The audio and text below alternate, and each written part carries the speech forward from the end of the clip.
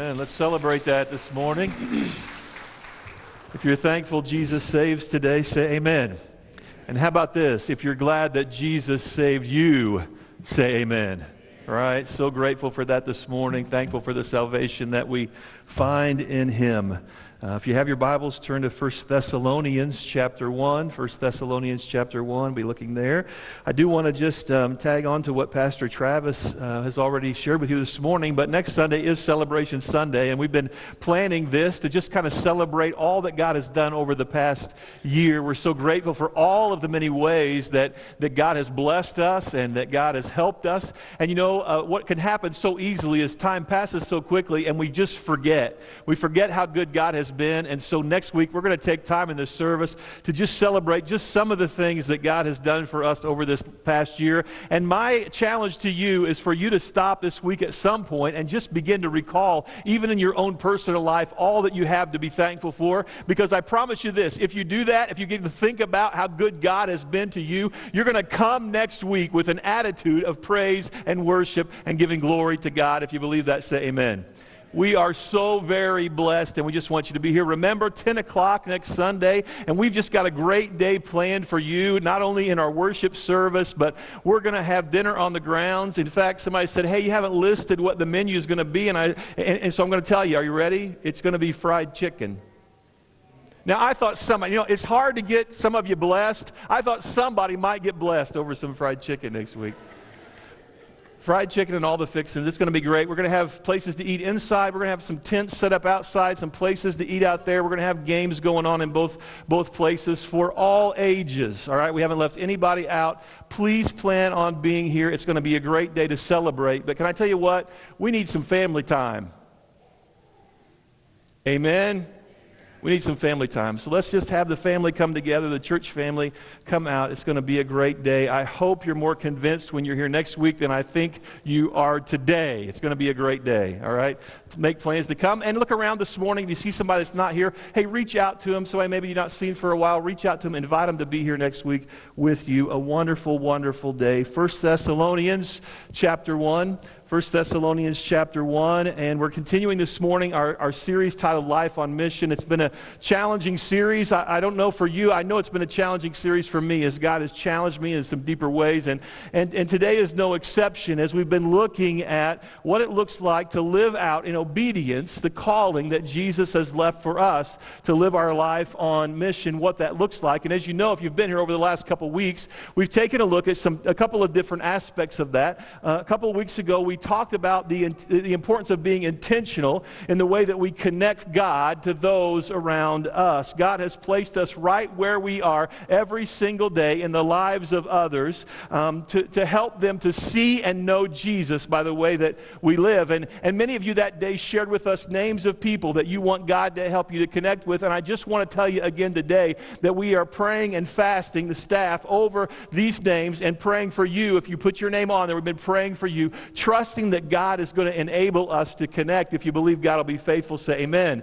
I promise God will be faithful. And so that's one of the aspects. And then last week we talked about that a life lived on mission is called to serve others. And we have to put our faith in action by serving others from a heart of love for them. God is looking to answer the needs around us. And as I told you last week, as God looks to answer the needs around you, He often desires to use you and desires to use me to meet those needs around us. So a life on mission connects and serves, but it doesn't stop there. I want you to see this morning that a life on mission also shares. A life on mission also shares. Pastor Kyle Idleman tells a story about a time when he boarded a plane for California. And he had been at a conference in Atlanta, and at the conclusion of that conference, he's getting on the plane to fly back to California. And this was at pre-9/11, so things at the airport were just a little bit more relaxed. And so as he's on the plane, as he's sitting there and he's kind of watching people begin to come down the aisle, he notices that coming down the aisle is a friend of his that had been at the conference with him. And that friend of his, he knew, lived in Dallas. And he was getting on the same plane. And so as he's walking down the aisle, Kyle looks up at this friend of his, And he says to him, he says, hey, what are you doing on the plane? What are you doing on this plane? He said, why aren't you going home to Dallas? And the man just kind of looked at him as he's walking by, and he says, I am going home to Dallas. And he goes, man, this plane's not going to Dallas, it's going to California. And the guy said, no, this plane is going to Dallas. And he walks on by him. And he walks toward the back of the plane, and he sits down back there. Well, now, Kyle found himself, he said, I found myself in a dilemma. The plane was either going to Dallas or the plane was going to California, but it couldn't be going to both, right? And he said, so I asked the guy sitting next to me, I said, is this plane going to California? And the guy looked at him and said, yeah, it's going to California. He said, what are you going to do about that guy? Aren't you going to do something? Kyle said, well, I've already told him that he's on the wrong plane. He said, I didn't really want to have further confrontation with him, so I did the only thing I could do. He said, I told on him. He said, I walked over to the stewardess and I said, ma'am, I've got a friend back there. He really shouldn't be traveling without a companion, but he's back there. And he said, he's on the wrong plane.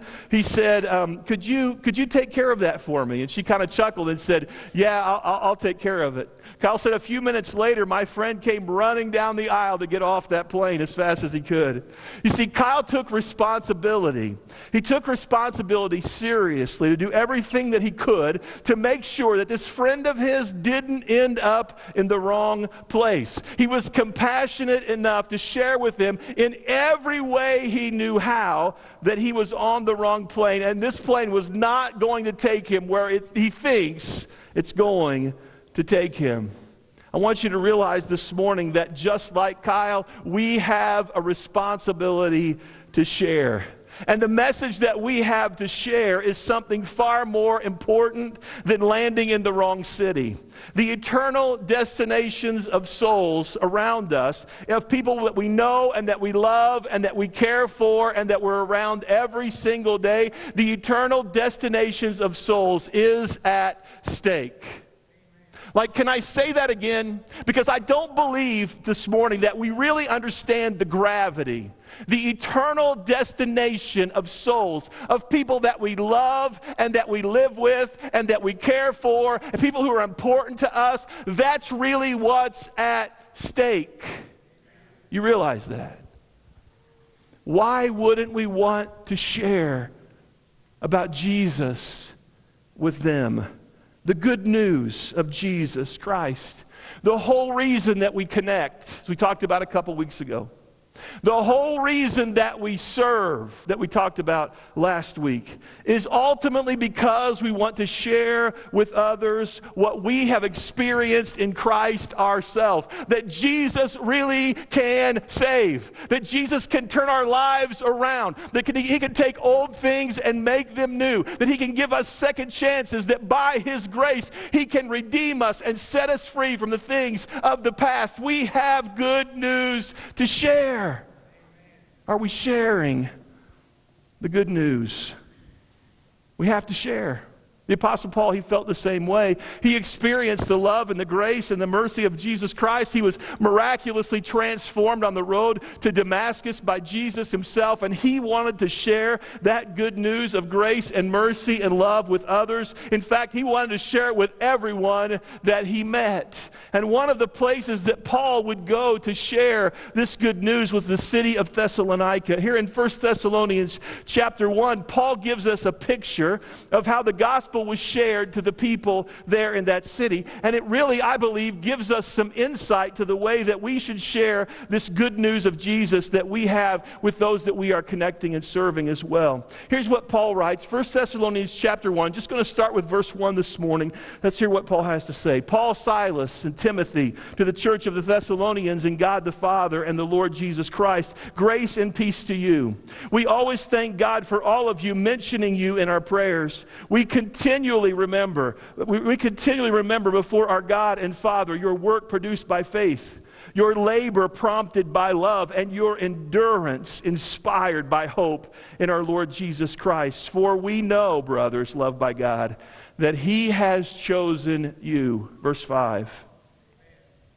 Because our gospel came to you, not simply with words, but also with power, with the Holy Spirit, and with deep conviction. You know how we lived among you for your sake. And he goes on. Paul had moved into the neighborhood. See, we just learned in a few verses, here's what we learned. Paul had moved into the neighborhood. He connected with people. He loved them. He served them and began to share the message of Jesus Christ with the people that are here in this city. When they arrived, think about this, when they arrived in Thessalonica, there were this many believers. There were none.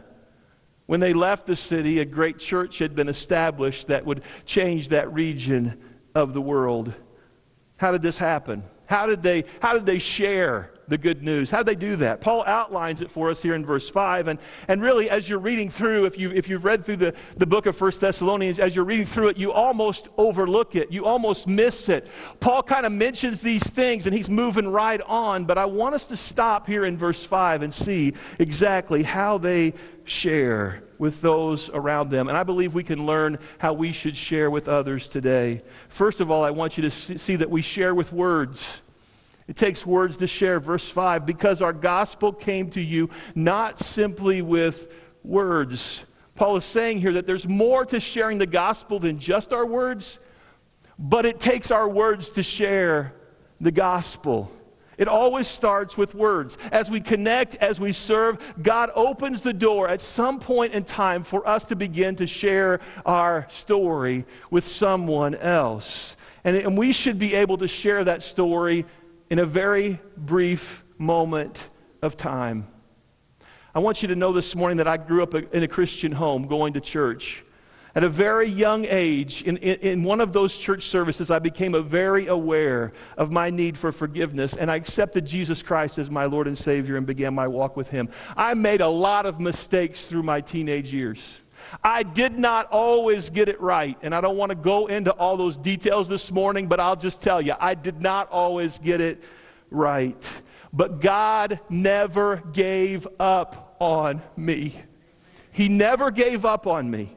His amazing grace kept drawing me back to Him. If people were here from my church, they could testify that I came to the altar more than once or twice or 3 times. I made lots of trips, and God continued to extend His love and grace and mercy toward me. I discovered early that God's love is unfailing and it is unending, and He continues to reach out and unconditionally draw Him back to me because I know He had a plan for my life.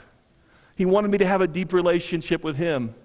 After a few years later, after getting out of high school, God blessed me with a Christian wife, and I'm so thankful for that. And it wasn't too long after that I found myself at a crossroads.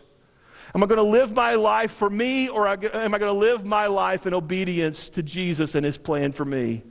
22 years ago, I made the choice to commit my life fully and completely to the Lord Jesus Christ. And since that day, God's plan has unfolded and taken me places and enabled me to do things that I would have told you then that there is no way, absolutely no way that could ever happen in my life. But God has been faithful. It's been filled with ups, great days.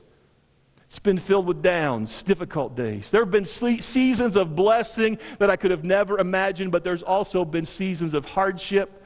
There's been dark days and difficult times. But I want you to know I have not taken one step alone. God has walked with me every single step of the way. When He says He will never leave you, the answer is He never, ever, ever has left me. He's provided every step of the way. And the best part is my story is still being written. God's been faithful. God's been faithful. I'm blessed with you this morning to take just a brief moment and share my story with you. God is faithful. Can I tell you this morning that my story isn't your story? Your story is a lot different than my story. Your story is your story, right? But all stories are filled with God's grace and God's faithfulness. Amen? If God has been gracious to you, say amen. And if God has been faithful to you, say amen. See, all of our stories, while they're completely different, they have these underlying themes in common of God's grace and His faithfulness. I have to remind you today that people can argue with you about a lot of things when it comes to Christianity.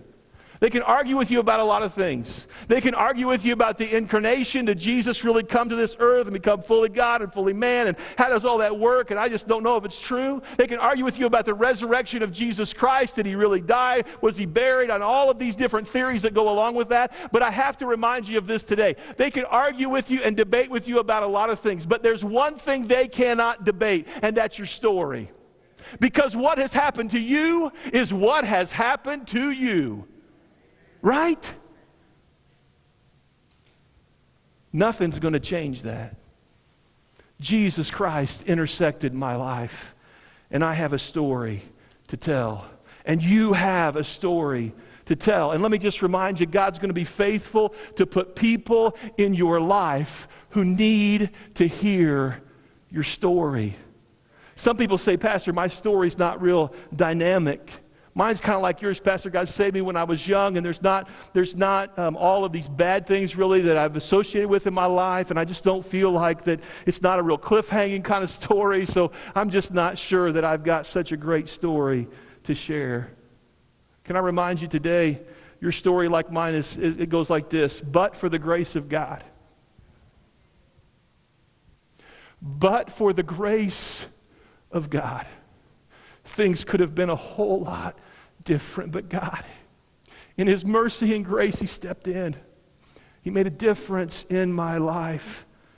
But for the grace of God, but for the faithfulness of God, but for him drawing back, I can look at my life and I can tell you, had it not been for the grace of God in that moment of total surrender, I'm telling you this morning, my life story would be a whole lot different. But God's grace in that moment, and through the faithfulness of his Holy Spirit, he reached out to me and he made a difference in my life. How about you? See, a lot of you have those moments too, and you can share, but for the grace and mercy of God. Others say my story's full of things that I'm not proud of, and some people will judge me if I share about my past. Let me tell you today, you share as God leads you, and you do that without letting the enemy get a foothold in your life, and remember to celebrate what God has done for you. He's in the business of turning our lives completely around and upside down, and let me tell you something, the last thing the enemy wants any of us to do is to share our story, because we have a story to tell. God is grace-giving, and he's faithful. And for all of us, God's put people in our life who need to hear your story. You can debate with yourself back and forth about, is my story good enough, and it's not dynamic, and all of these things. God has put people around you that need to hear your story. I wonder this morning, parents, have you told your story to your kids? Do they know how Jesus Christ intersected you along the road? Grandparents, how about it? Have you sat down with your grandkids and said, hey, I just want to let you know how Jesus has impacted my life? Have you taken the time to tell your story? It starts there, but it ripples out into all kinds of other relationships all around us. And the reality is this: not only do we have a salvation story, if we're Christians today, we should have a salvation story, a moment when Jesus Christ intersected our path, but we have all kinds of stories to tell. It goes beyond just our salvation story, right? But can I tell you about yesterday? Can I tell you about being here at the church all by myself yesterday, and I walked into this sanctuary to do a couple things before the service, and I was complaining to God about a couple things. Just me and God here in the sanctuary, just complaining. This is not in my notes, I was not going to share this, but here you go. Here's my up-to-date testimony, all right? I came in here, I was standing right beside where Butch is sitting, and I was on my way back out, and I'm complaining to God a little bit about a couple of things. And the Holy Spirit spoke to me in that moment and said, my presence will go with you, and I will give you rest. Scripture. Haven't read that passage recently. So when Moses and the children of Israel, he's like, Lord, if you're not going to go with us, don't send us up from here. That's when God speaks to him and says, don't worry about it, Moses, I got you. I'll be with you. I'll give you rest. Can I just tell you, God is faithful this morning? And I'm not sure why I shared that, but I wanted you to know I got a story to tell. God's not faithful 22 years ago. He's not just faithful 22. God was faithful yesterday, and God was faithful this morning, and God will be faithful to you today, and people need to hear your story. They need to hear what God's doing in your life. Let me tell you something. They turn on the TV, they're not hearing the story of Jesus Christ. They turn on the radio, rarely do they hear it, unless they tune into Christian radio, and then half the time they still don't hear it. They need to hear the story, and the only way they're going to hear it is if we tell it.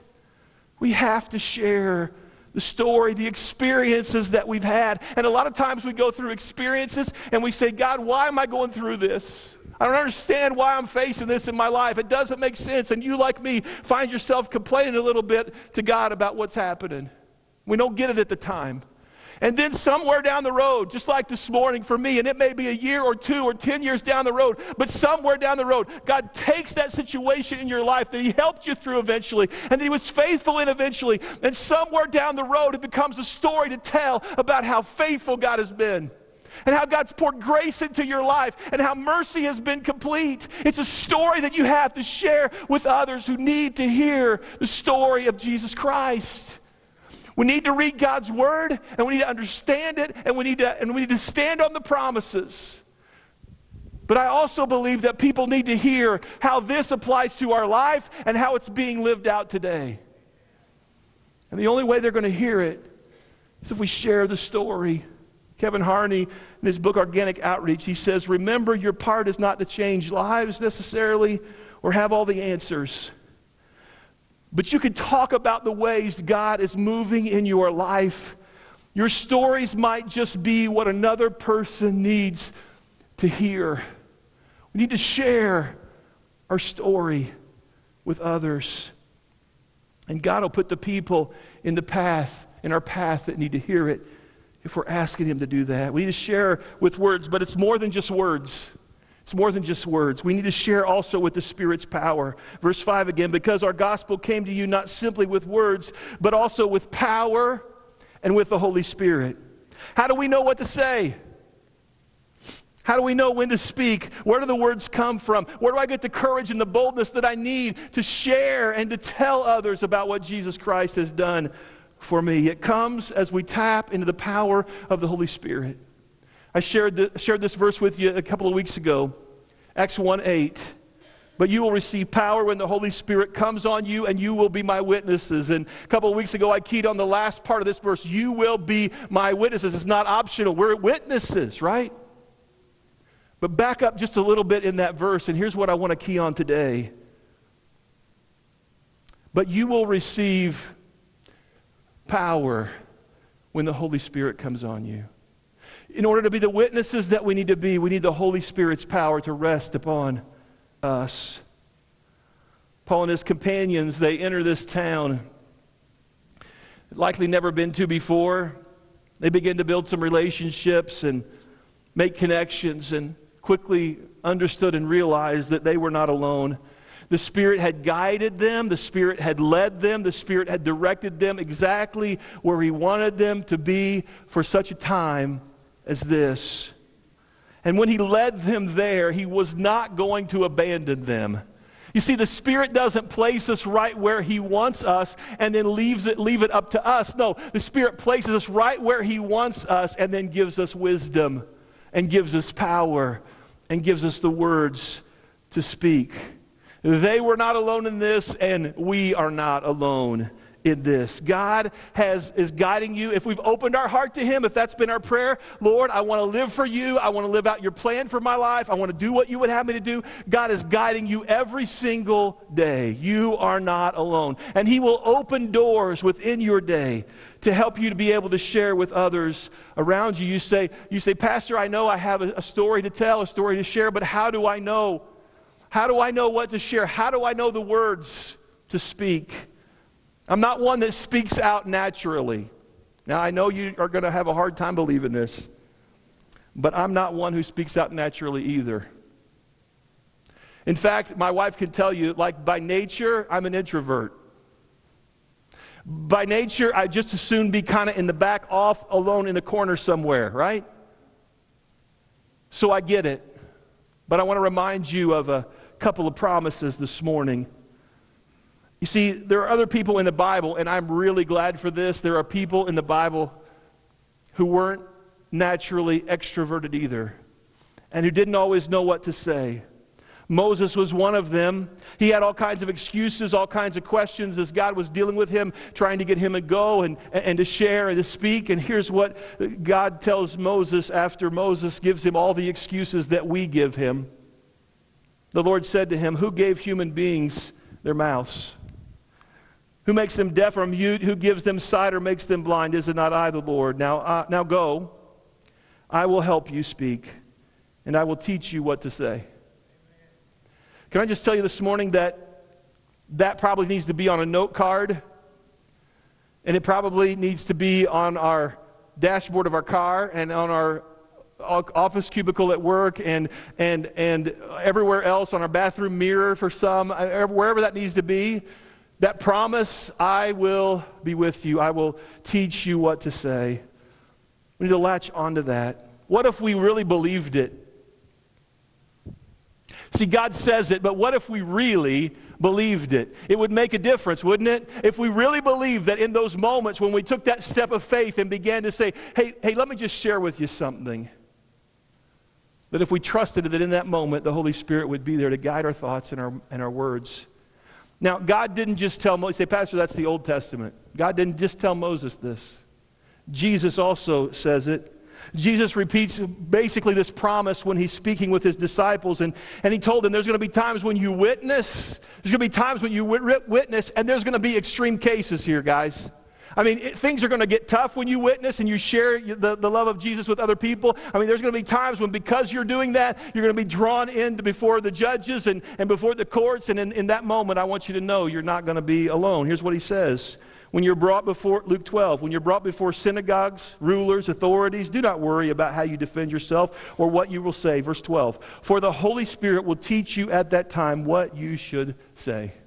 Now here's the conclusion I've drawn. If the Holy Spirit will be with these disciples in extreme cases like this, don't you believe for our average, ordinary day lives that the Holy Spirit will be with us? I believe that He will. And I believe that He will help us in our conversations. It's an act of faith. It's saying, God, I believe by faith that you will be with me and help me as I share. I believe by faith that the Holy Spirit will provide His power and His wisdom in the moment to know what I should say and how I should share it. He will be faithful to us. I remember I worked with a young man in the factory a number of years ago now. And I knew he was a good person, great kid, and we'd gotten to know each other and had lots of conversations. And sometimes we would even border conversations about God, about Jesus. But you could watch as we would get close to that, as we would begin to talk, as I would begin to share, he would pull away. He kind of closed that part of his life off to me. But I'd share with him some things. One night about 1:30 in the morning, my phone rang, and I looked down, and it was this young man calling me, 1:30 in the morning. I thought, what in the world is going on?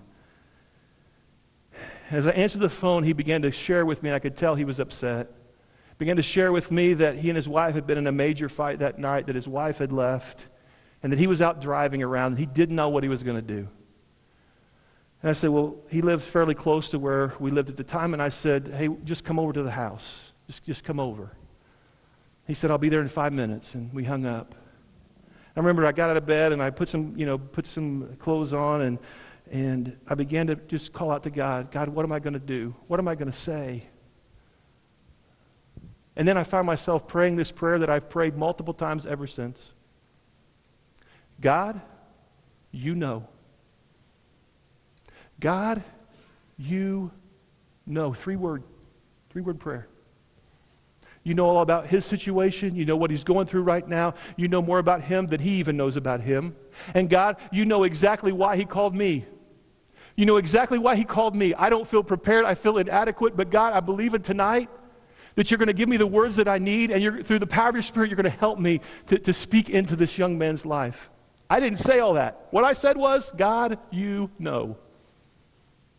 Shows up at my house. We sat, we talked, he cried. I cried. 90 minutes. And by the end of that 90 minutes, I want you to know that this young man gave his heart and life to Jesus Christ. And it wasn't just a midnight conversion only to be right back where he was in 2 or 3 days. I'm telling you what, he gave his life to Jesus Christ. He was never the same again. I can't tell you what I said. I can't tell you exactly what I shared, but I can say this.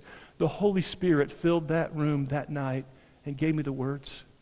And he's done that for me multiple times. Say, well, you're a pastor. It doesn't matter. I'm just telling you. It does not matter. This is God's promise. Aren't you glad that God's promises aren't just for them and them? For us. They're for all of us. We need to share with the Spirit's power. God, you know.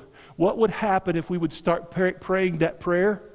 In those moments when we feel inadequate, in those moments where we sense the door is opening and God's giving us an opportunity to speak, what if we would just breathe that prayer? God, you know. Now give me the power, give me the wisdom, give me the words that I need to be able to be your witness today. Can I tell you what would happen if by faith we begin to pray that prayer? God would answer it every single time. He's faithful to answer it.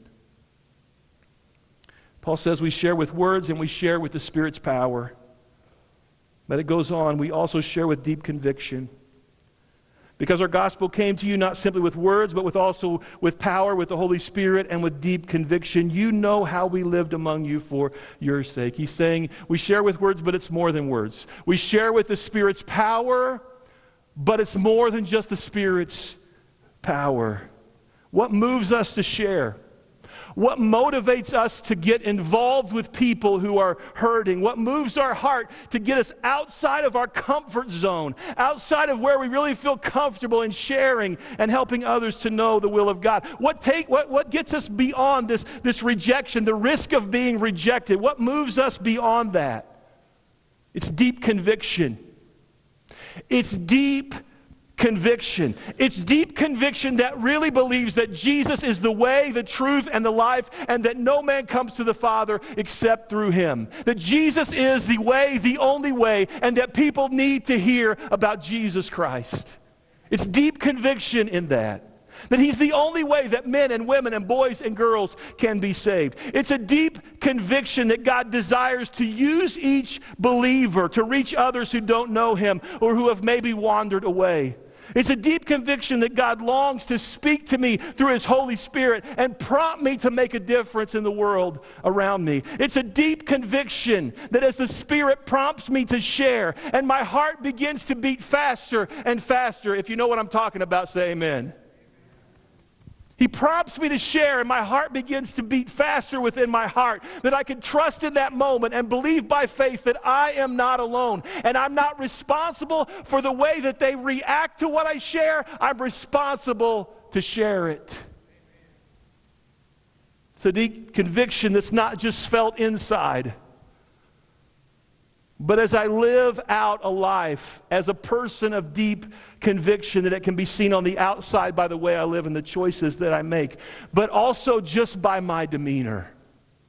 There are some people that look at me that I know beyond a doubt, just by the way they look and by the way that they live, that they are people of deep conviction.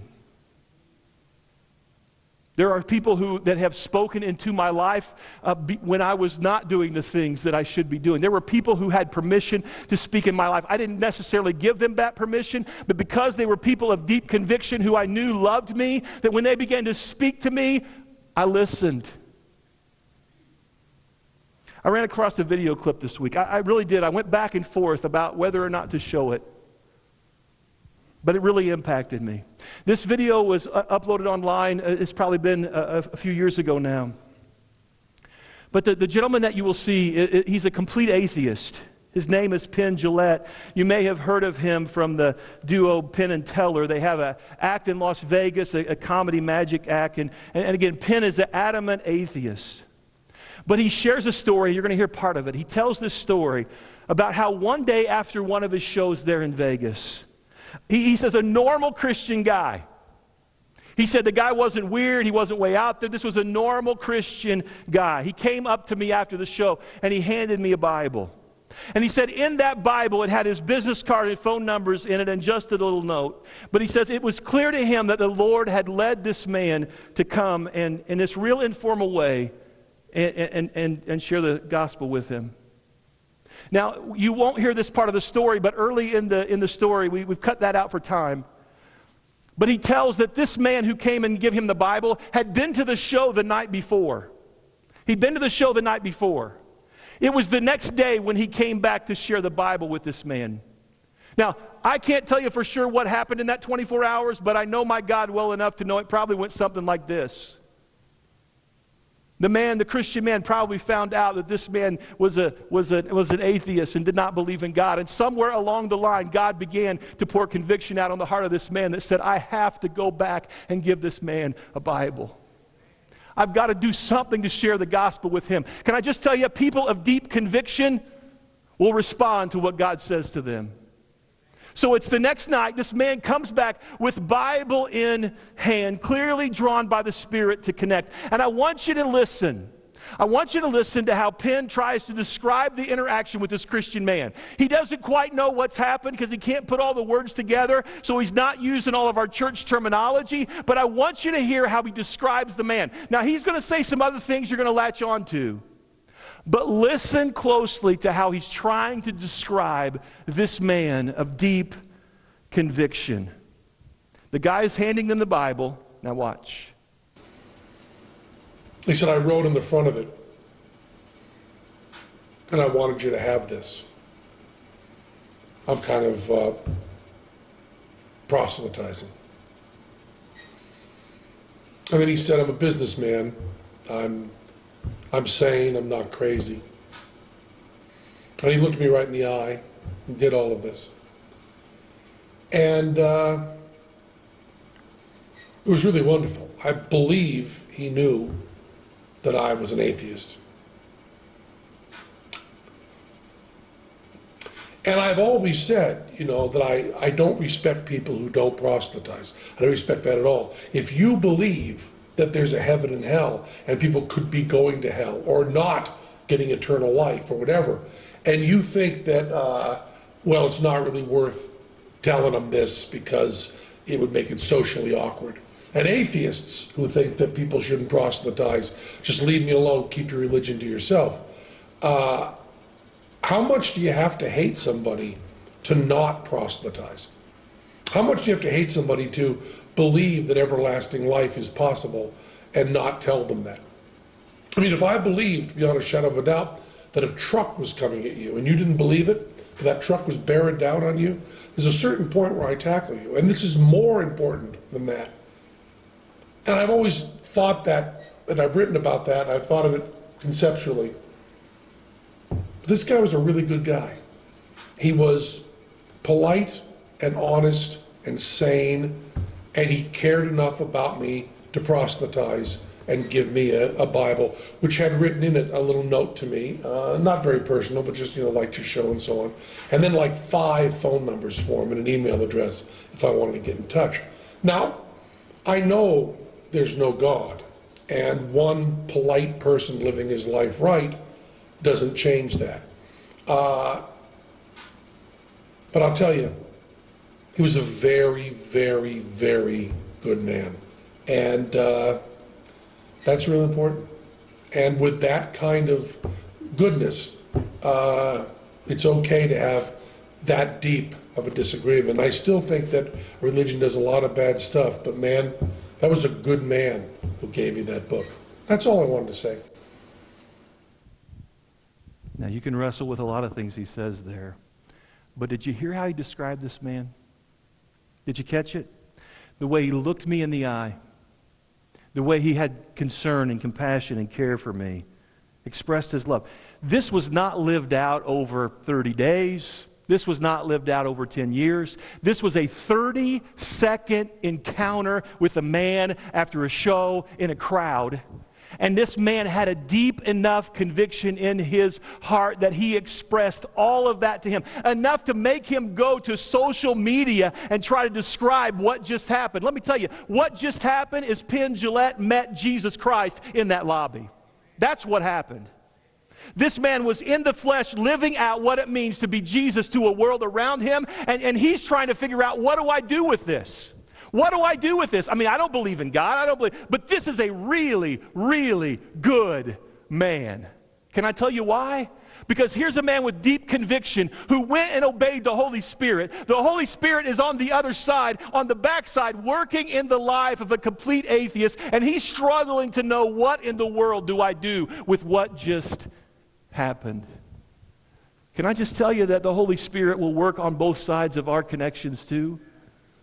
That if we will live as people of deep conviction, that He will enable us, and we will follow where He leads and walk through the open doors that He gives, that He will enable us to share with such a passion and a love and a care that it will make a difference. And did you hear what he said? I mean, here's an atheist saying to Christians, how much do you have to hate somebody to not share the gospel with them?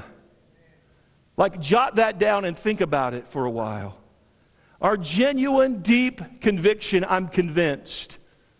Our genuine, deep conviction that Jesus Christ is the answer, that He is love, and that we can reach out to anybody. A deep conviction of that will cut through the stereotypes of what non-believers think about Christians. Many think we're judgmental and intolerant and unloving and hateful. But a deep, loving conviction within us for the souls of the hurting and the lost and the broken will make them all see the difference. It'll help them look past their problems with religion and maybe their past hurtful experiences with the church. It'll help them look past that and say, but this guy, he's a really good guy. But this lady, let me tell you something. There's something different about her. And the Holy Spirit begins the softening work in the heart that was once stone. This is the deep conviction that drives us into conversations way out of our comfort zone. The deep convictions that get us into our car to drive to meet somebody as the Spirit leads.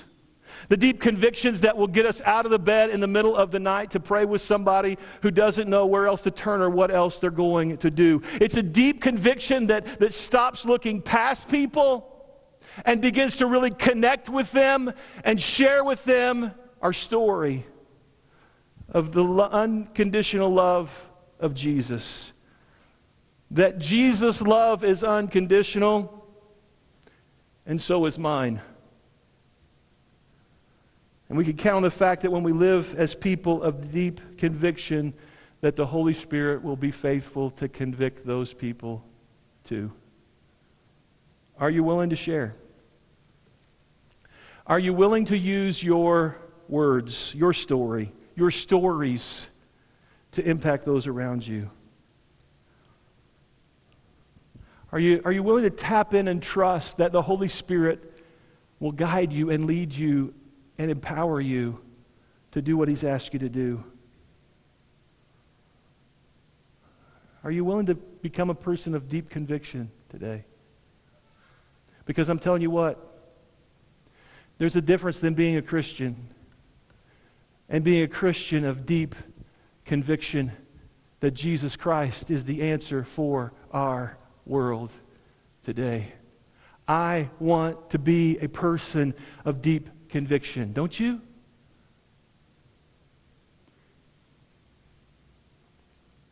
Maybe our prayer needs to be this morning, oh God, give me a deep, genuine conviction today. Oh God, help me to have such a conviction that I'm willing to say yes to you and to share as you lead and to trust in the power of your Holy Spirit to enable me. Because I'm telling you, church, the world in which we live, the world that you live in and the world that I live in, the places that we go every single week, the people that we know. I've told you this the last 3 weeks and I tell you it often. God has you placed right there for a purpose. There is a window of opportunity right now. Don't let it pass you by. Carl Henry said this, and I close. The gospel is only good news if it gets there in time. And we're holding it in our hand. May God help us to take it where He desires for it to be in our world. Would you stand with me this morning? Pastor Nathan's going to come. Father, we're so thankful for your presence this morning. And Lord, I know I've struggled the last 3 weeks with just the heaviness of the messages. But I also know, Lord Jesus, that we need to have ears to hear. And we need to have a heart that would say this morning, you know what? This is an area of my life where I'm just not getting it right. And Lord, I need you. I need you to put a deep conviction in my heart. I need you to give me a passion for those around me who need to know you, Jesus. I need you to do a work in me so that I can be what you want me to be. Lord, I don't believe that there's anybody in this sanctuary today that hates the people that are around them. But Lord, we need to help show that love to them.